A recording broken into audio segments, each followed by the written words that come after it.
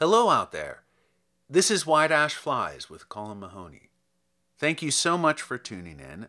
I know that you've got a lot of choices out there, but I'm glad that you're here because tonight I'm reading from John Wesley Powell's Diary of the First Trip Through the Grand Canyon. During the Civil War, Major John Wesley Powell served on General Grant's staff, lost his right arm at the Battle of Shiloh, and recovered under the care of his wife Emma Dean to return in time for the siege of Vicksburg. After the war, he took a professorship of geology at Illinois Wesleyan University in Bloomington, Illinois. Then, in 1869, Powell funded and led an expedition of 10 men, including his brother Walter, in 4 boats down the Green, Grand, and Colorado rivers to the bottom of the Grand Canyon, with 10 months of rations and what little information was then available of this terra incognita. Wallace Stegner writes of this first of 2 expeditions, "The 300-mile canyon he spoke of would turn out to be a chain of canyons more than 1,000 miles long, as uncrossable and almost as unrunnable as advertised, entrenched up to 6,000 feet deep in an unknown desolation as big as Texas." They pushed off from Green River, Wyoming on May 24, 1869, and on August 30th, after 99 days, as Stegner writes, 6 men in 2 boats, down to their last 10 pounds of moldy flour and their last 15 pounds of dried and re-dried apples, and a few pounds of coffee, came out into open country at the mouth of the Virgin River, blackened, bearded, emaciated, in rags, and saw 3 Mormons and an Indian seining for fish in the shallows. Powell returned to the East a hero, and published his account, which included this diary, in Scribner's. You can find this and previous episodes of White Ash Flies on Apple Podcasts, Spotify, SoundCloud, Anchor FM, and Acast. And you can follow us on Twitter at Colin Mahoney15. And now, Diary of the First Trip Through the Grand Canyon on White Ash Flies. May 24th, 1869. The good people of Green River City, Wyoming, turn out to see us start. We raise our little flag, push the boats from shore, and the swift current carries us down. Our boats are 4 in number. 3 are built of oak, staunch and firm, double-ribbed, with double stem and stern posts, and further strengthened by bulkheads, dividing each into 3 compartments. 2 of these, the fore and aft, are decked, forming watertight cabins. It is expected these will buoy the boats should the waves roll over them in rough water. The little vessels are 21 feet long and, taking out the cargoes, can be carried by 4 men. The 4th boat is made of pine, very light but 16 feet in length, with a sharp cutwater, and every way built for fast rowing, and divided into compartments as the others. We take with us rations deemed sufficient to last 10 months, for we expect, when winter comes on and the river is filled with ice, to lie over at some point until spring arrives. So we take with us abundant supplies of clothing. We have also a large quantity of ammunition, and 2 or 3 dozen traps. For the purpose of building cabins, repairing boats, and meeting other exigencies, we are supplied with axes, hammers, saws, augers, and other tools, and a quantity of nails and screws. For scientific work, we have 2 sextants, 4 chronometers, a number of barometers, thermometers, compasses, and other instruments. The flour is divided into 3 equal parts, the meat and all other articles of our rations in the same way. Each of the larger boats has an axe, hammer, saw, auger, and other tools, so that all are loaded alike. We distribute the cargoes in this way that we may not be entirely destitute of some important article should any one of the boats be lost. In the small boat, we pack a part of the scientific instruments, 3 guns, and 3 bundles of clothing only. In this, I proceed in advance to explore the channel. J.C. Sumner and William H. Dunn are my boatmen in the Emma Dean. Then follows Kitty Clyde's sister, manned by W.H. Powell and G.Y. Bradley. Next, the No Name, with O.G. Howland, Seneca Howland, and Frank Goodman. And last comes the Maid of the Canyon, with W.R. Hawkins and Andrew Hall. Sumner was a soldier during the late war, and before and since that time has been a great traveler in the wilds of the Mississippi Valley and the Rocky Mountains, as an amateur hunter. He is a fair-haired, delicate-looking man, but a veteran in experience, and has performed the feat of crossing the Rocky Mountains in midwinter on snowshoes. He spent the winter of 1886-87 in Middle Park, Colorado, for the purpose of making some natural history collections for me, and succeeded in killing 3 grizzlies, 2 mountain lions, and a large number of elk, deer, sheep, wolves, beavers, and many other animals. When Bayard Taylor traveled through the parks of Colorado, Sumner was his guide, and he speaks in glowing terms of Mr. Taylor's genial qualities in camp.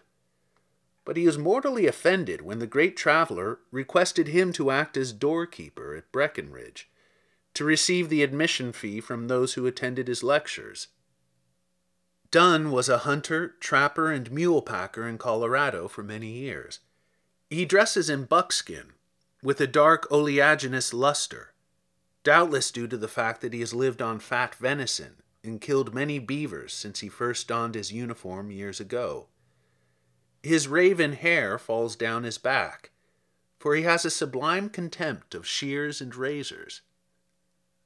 Captain Powell was an officer of artillery during the late war, and was captured on the 22nd day of July, 1864, at Atlanta, and served a 10-month term in prison at Charleston, where he was placed with other officers under fire.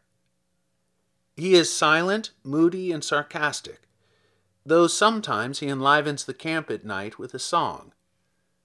He is never surprised at anything. His coolness never deserts him, and he would choke the belching throat of a volcano if he thought the Spitfire meant anything but fun. We call him Old Shady. Bradley, a lieutenant during the late war, and since orderly sergeant in the regular army, was a few weeks previous to our start discharged, by order of the Secretary of War, that he might go on this trip. He is scrupulously careful, and a little mishap works him into a passion. But when labor is needed, he has a ready hand and powerful arm, and in danger, rapid judgment and unerring skill. A great difficulty or peril changes the petulant spirit into a brave, generous soul. O.G. Howland is a printer by trade, an editor by profession, and a hunter by choice. When busily employed, he usually puts his hat in his pocket, and his thin hair and long beard stream in the wind, giving him a wild look, much like that of King Lear in an illustrated copy of Shakespeare which tumbles around the camp. Seneca Howland is a quiet, pensive young man, and a great favorite with all. Goodman is a stranger to us, a stout, willing Englishman, with florid face and more florid anticipations of a glorious trip. Billy Hawkins, the cook, was a soldier in the Union Army during the war, and when discharged at its close went west, and since then has been engaged as teamster on the plains or hunter in the mountains. He is an athlete and a jovial good fellow, who hardly seems to know his own strength. Hall is a Scotch boy, 19 years old, with what seems to us a second-hand head, which doubtless came down to him from some knight who wore it during the border wars. It looks a very old head indeed, with deep-set blue eyes and beaked nose. Young as he is, Hall has had experience in hunting, trapping, and fighting Indians, and he makes the most of it, for he can tell a good story, and is never encumbered by unnecessary scruples in giving to his narratives those embellishments which help to make a story complete. He is always ready for work or play, and is a good hand at either. Our boats are heavily loaded, and only with the utmost care is it possible to float in the rough river without shipping water.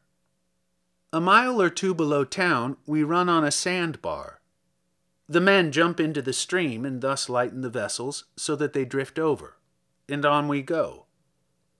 In trying to avoid a rock, an oar is broken on one of the boats, and, thus crippled, she strikes. The current is swift, and she is sent reeling and rocking into the eddy. In the confusion, 2 others are lost overboard, and the men seem quite discomfited, much to the amusement of the other members of the party. Catching the oars and starting again, the boats are once more borne down the stream until we land at a small cottonwood grove on the bank, and camp for noon. During the afternoon, we run down to a point where the river sweeps the foot of an overhanging cliff, and here we camp for the night. The sun is yet 2 hours high, so I climb the cliffs and walk back among the strangely carved rocks of the Green River Badlands.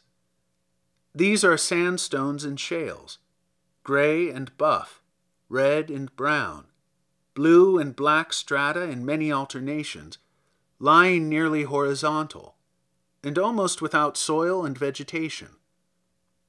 They are very friable, and the rain and streams have carved them into quaint shapes. Barren desolation is stretched before me, and yet there is a beauty in the scene. The fantastic carving, imitating architectural forms, and suggesting rude but weird statuary, with the bright and varied hues of the rocks, conspire to make a scene such as the dweller in verdure-clad hills can scarcely appreciate. Standing on a high point, I can look off in every direction over a vast landscape, with salient rocks and cliffs glittering in the evening sun. Dark shadows are settling in the valleys and gulches, and the heights are made higher and the depths deeper by the glamour and witchery of light and shade. Away to the south, the Uinta Mountains stretch in a long line.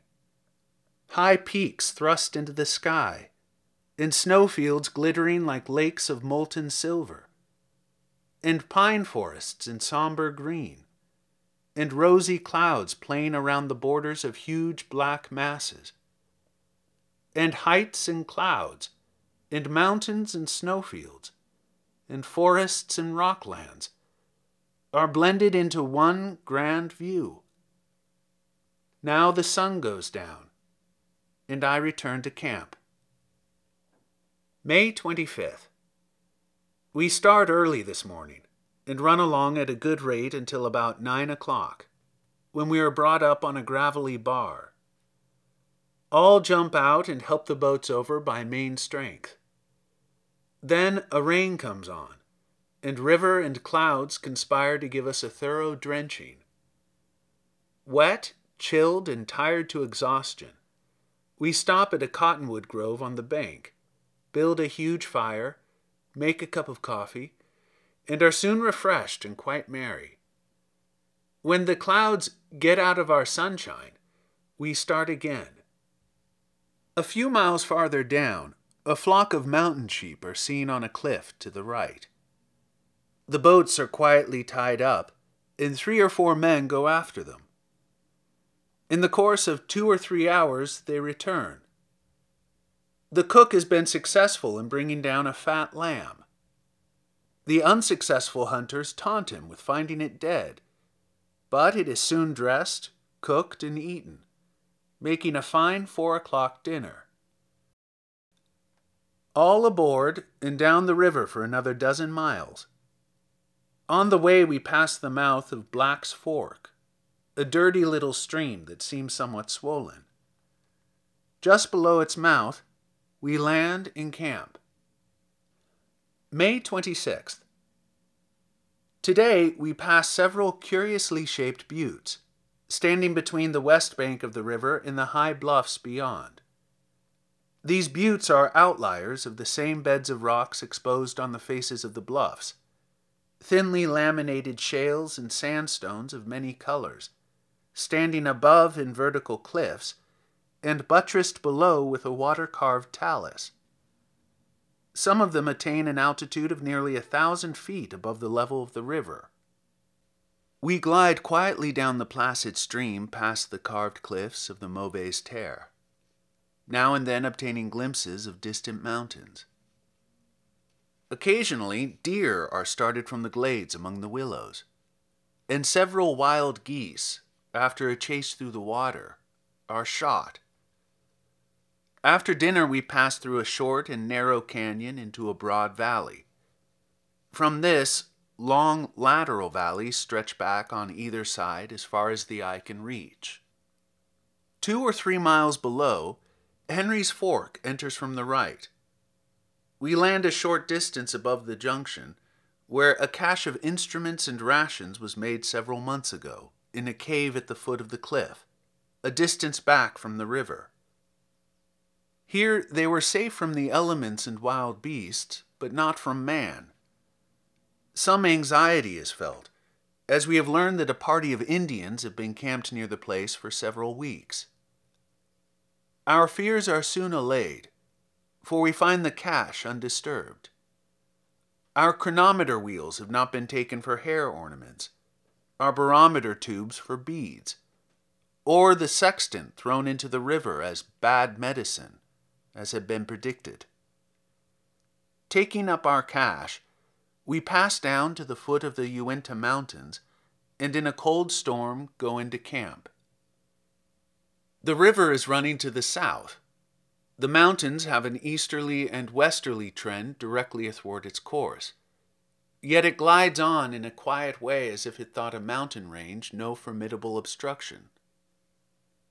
It enters the range by a flaring, brilliant red gorge that may be seen from the north a score of miles away. The great mass of the mountain range through which the gorge is cut is composed of bright vermilion rocks, but they are surmounted by broad bands of mottled buff and gray, and these bands come down with a gentle curve to the water's edge on the nearer slope of the mountain. This is the head of the first of the canyons we are about to explore, an introductory one to a series made by the river through this range. We call it Flaming Gorge. The cliffs, or walls, we find on measurement to be about 1,200 feet high. May 27th.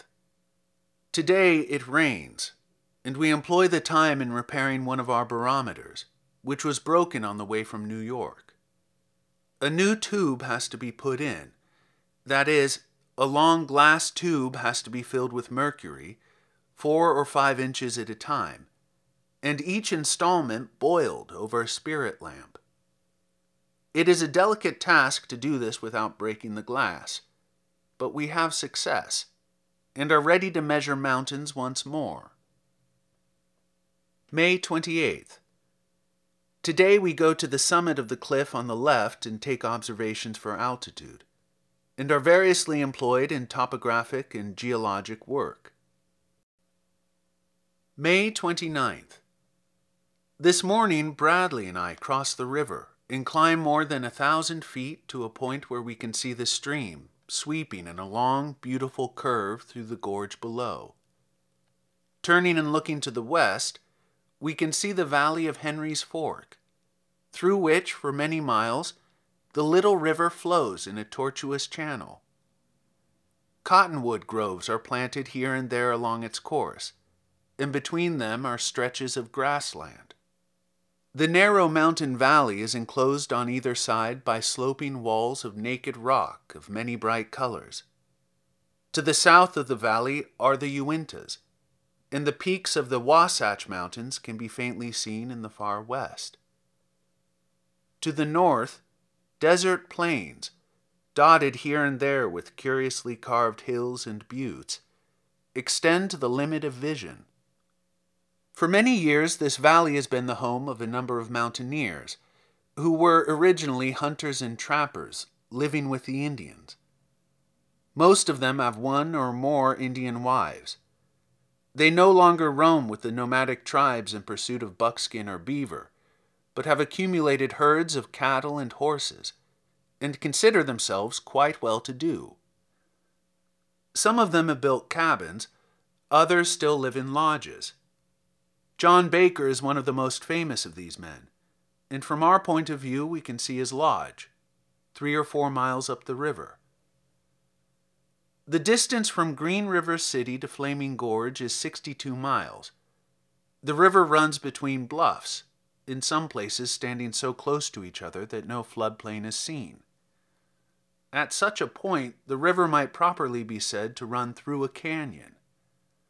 The badlands on either side are interrupted here and there by patches of artemisia, or sagebrush.